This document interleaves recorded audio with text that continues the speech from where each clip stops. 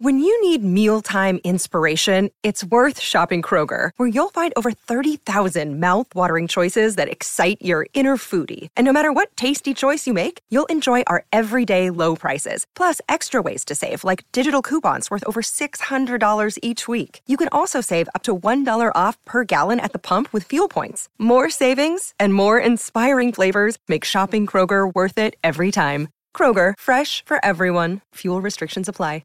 Another day is here, and you're ready for it. What to wear? Check. Breakfast, lunch, and dinner? Check. Planning for what's next and how to save for it? That's where Bank of America can help. For your financial to-dos, Bank of America has experts ready to help get you closer to your goals. Get started at one of our local financial centers or 24/7 in our mobile banking app. Find a location near you at bankofamerica.com/talktous. What would you like the power to do? Mobile banking requires downloading the app and is only available for select devices. Message and data rates may apply. Bank of America N.A., member FDIC. I do want to talk a little bit more about what Jahmyr brings to this offense. Jahmyr Gibbs, running back out of Alabama. He's a little bit light. He's 5'9", 199 pounds. They couldn't squeeze an extra pound out of him to at least say 200 pounds. He is a guy that is a 3-down back. He's going to be able to carry the ball out of the backfield. He's fast. He's got breakaway speed when he gets into the open. He's very elusive. My concern is that he's a little bit small.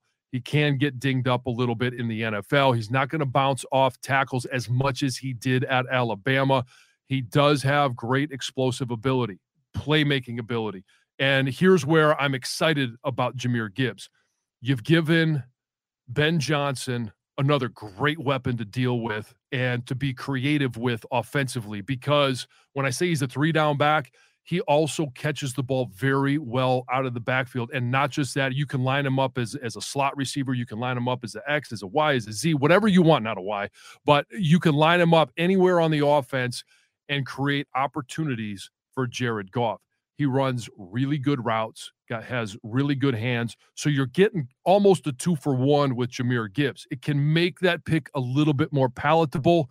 But again, he's going to contribute to this offense. He's going to make this offense more explosive. And then when we do get Jameson Williams back, if we think he's the receiver that he can be, that deep threat, you've got Amon-Ra St. Brown. You've got a decent wide receiving core, one that can be explosive. How do you use Jahmyr Gibbs to create opportunities for those guys as well? Well, I mentioned you line them up in the slot and you run some of those underneath routes. When you have the ability to get open there, and Jared Goff will hit him. He's very good at hitting those underneath routes, those 10 to 12-yard routes, 5, 6, 7 yards. It's going to draw attention from linebackers. You've got to honor that. You can't cover Jahmyr Gibbs with a linebacker. You're going to have to use a nickel back.